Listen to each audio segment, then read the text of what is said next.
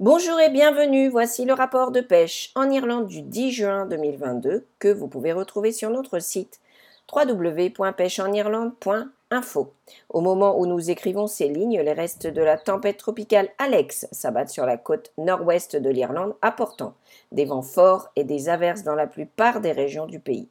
Cependant, jusqu'au milieu de cette semaine, le temps très sec s'est poursuivi, laissant les niveaux d'eau exceptionnellement bas pour cette période de l'année. Les pêcheurs de saumon en particulier ont souffert des faibles niveaux d'eau dans tout le pays et par conséquent, nous n'avons pas beaucoup de rapports de saumon cette semaine. Le système de la Moy a cependant produit près de 200 saumons pour la semaine, tandis que les rapports provenant de la Bandon dans le comté de Kerry suggèrent que les saumons sont toujours nombreux malgré les faibles niveaux d'eau.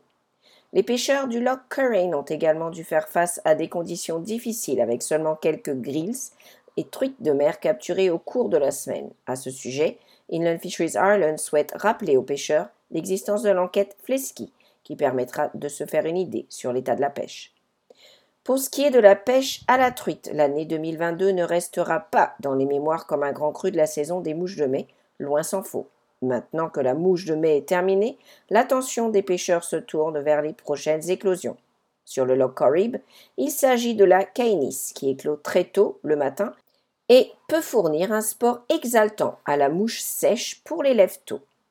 Sur le Loch Shilin, la saison des éphémères de cette année a été décrite par beaucoup comme la pire de tous les temps, difficile, délicate et incroyablement frustrante. Cependant, il y avait encore quelques excellentes truites pesant jusqu'à 4 kilos rapportées pour la semaine, tandis que les pêcheurs de truites sur les lochs Conn et Cullen ont également lutté avec des conditions difficiles. La pêche à la truite en rivière semblait tout aussi difficile ces derniers temps, comme nous le raconte Dan O'Neill dans son rapport sur la Nore. Keith MacDonald d'Impact Fly Fishing, cependant, a été récompensé par une belle truite brune provenant d'un petit ruisseau après un voyage éprouvant. Pour rester dans le domaine de la pêche à la truite, le podcast Ireland on the Fly s'est entretenu avec le plus jeune capitaine de l'équipe de pêche des Lochs d'Irlande, à écouter. En ce qui concerne la pêche au brochet, Damien Coolini d'Anglers Paradise nous fait part d'une récente journée de pêche qui a donné lieu à de superbes brochets, dont un de plus de 120 cm qui fait partie de notre prise de la semaine. Dans les Midlands, les visiteurs qui venaient pour la première fois au Melview Fishing Lodge ont pris un bon départ avec de nombreux brochets mesurant jusqu'à 95 cm, tandis que Philip McKinney de Dublin, qui est normalement un pêcheur de truites passionné, a attrapé son tout premier brochet sur un lac de Cavan. Cet automne, Philippe prévoit de pêcher le brochet à la mouche. Le fait que la pêche du brochet à la mouche peut être aussi productive que l'utilisation de leurres conventionnelles a été démontré par Daniel Connepney de Dublin, qui a été guidé avec succès dans la région de Boyle par Bodo Funk de Angling Service Ireland. Le brochet était également la cible des clients français de Churchview Guest House à Belturbet. Belturbet a également été le lieu d'une pêche au gros exceptionnelle, y compris de superbes sacs de brème et de tanches pour les pêcheurs britanniques de passage. Il y a également eu un certain nombre de compétitions de pêche au gros pendant la semaine. Les rafales de vent ont rendu la manipulation des cannes délicate lors du Census King of the Canal match à Offaly, tandis que dans le sud-est, une équipe père-fils a remporté le NCFFI Commercial Pairs Championships à Oaklands. Sur le front de la pêche en mer, nous avons reçu divers rapports de la côte, en commençant par l'Est.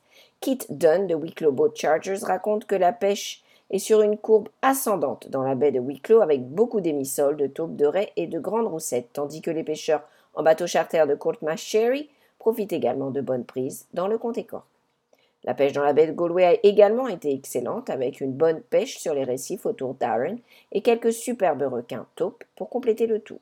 En restant dans la baie de Galway, Vincent Corrigan et son ami Thomas de Wild Atlantic Lure Fishing ont été récompensés par de beaux lieux, des vieilles et quelques perches. La pêche à la truite de mer dans l'estuaire de la Moy a continué à être excellente avec de nombreux poissons de 900 grammes. Plus au nord, Killybegs Mariners a une fois de plus produit des résultats probants en capturant une multitude d'espèces différentes, dont un nouveau record du club.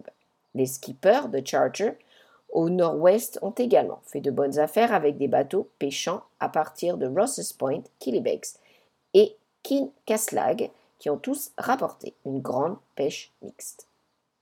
Pour les autres nouvelles, de sérieuses inquiétudes concernant le saumon rose du Pacifique dans les eaux irlandaises, lors de la réunion de l'Organisation pour la conservation du saumon de l'Atlantique Nord, qui s'est tenue récemment, de sérieuses inquiétudes ont été soulevées quant à la possibilité que le saumon rose se propage et s'établisse dans les rivières de la région atlantique. Ces inquiétudes sont soulevées après une croissance explosive de leur stock qui a été observée dans les rivières norvégiennes les plus au nord en 2021. L'organisme Oxan s'inquiète du risque de propagation et d'établissement du saumon rose du Pacifique dans les rivières de la région de l'Atlantique Nord. Inland Fisheries Ireland lance un appel urgent aux pêcheurs à la ligne pour qu'ils retirent et signalent toute prise. De plus amples informations sont disponibles sur notre site. Un atelier sur la gestion du bassin versant du Loch Ennel se tiendra à Mullingar le 13 juin. Suite à la coopération entre un certain nombre d'organismes, il est prévu de réaliser cet été des travaux de restauration de l'habitat fluvial sur 7,5 km dans le bassin versant du Loch Ennel. La force motrice de ces efforts est l'Association pour la préservation de la truite du Loch Ennel. Mortalité des poissons à la rivière Ray Water. L'IFI enquête sur un grave incident de mortalité de poissons dans la rivière Rye Water à Leixlip, dans le comté de Kildare. Les agents de l'environnement et de la pêche du district de l'Eastern River Basin à Dublin ont été alertés de l'incident dans la soirée du mercredi 8 juin. De plus amples informations sont disponibles sur notre site. Et maintenant la météo. Il y aura beaucoup de vent pour le reste de la journée avec des averses généralisées, fortes et peut-être orageuses avec même des risques d'éclairs, de grêle locale et d'inondations ponctuelles. Samedi, de nouvelles averses généralisées sont prévues, en particulier dans le nord-ouest et l'ouest, où il fera plus frais. Il y aura également quelques périodes ensoleillées, le sud et le sud-est restant les plus secs dans l'ensemble. Les températures maximales seront de 14 à 18 degrés. Dimanche, les averses seront plus faibles et plus éparses que les jours précédents, entrecoupées de bonnes périodes sèches et lumineuses ou ensoleillées. La perspective est pour beaucoup de temps sec avec juste des averses bien dispersées et des températures maximales de 14 à 17 degrés. Nous vous rappelons que vous pouvez retrouver ce rapport et beaucoup d'autres informations pour venir pêcher en Irlande sur notre site www.pêcheenirlande.info. Nous vous invitons également à vous abonner à nos pages Twitter et Facebook ainsi qu'à nos podcasts hebdomadaires sur Spotify, iTunes et Google. Nous vous remercions de votre écoute. Nous vous souhaitons une excellente semaine et une bonne pêche à tous. Colmaget, agus Longofoy.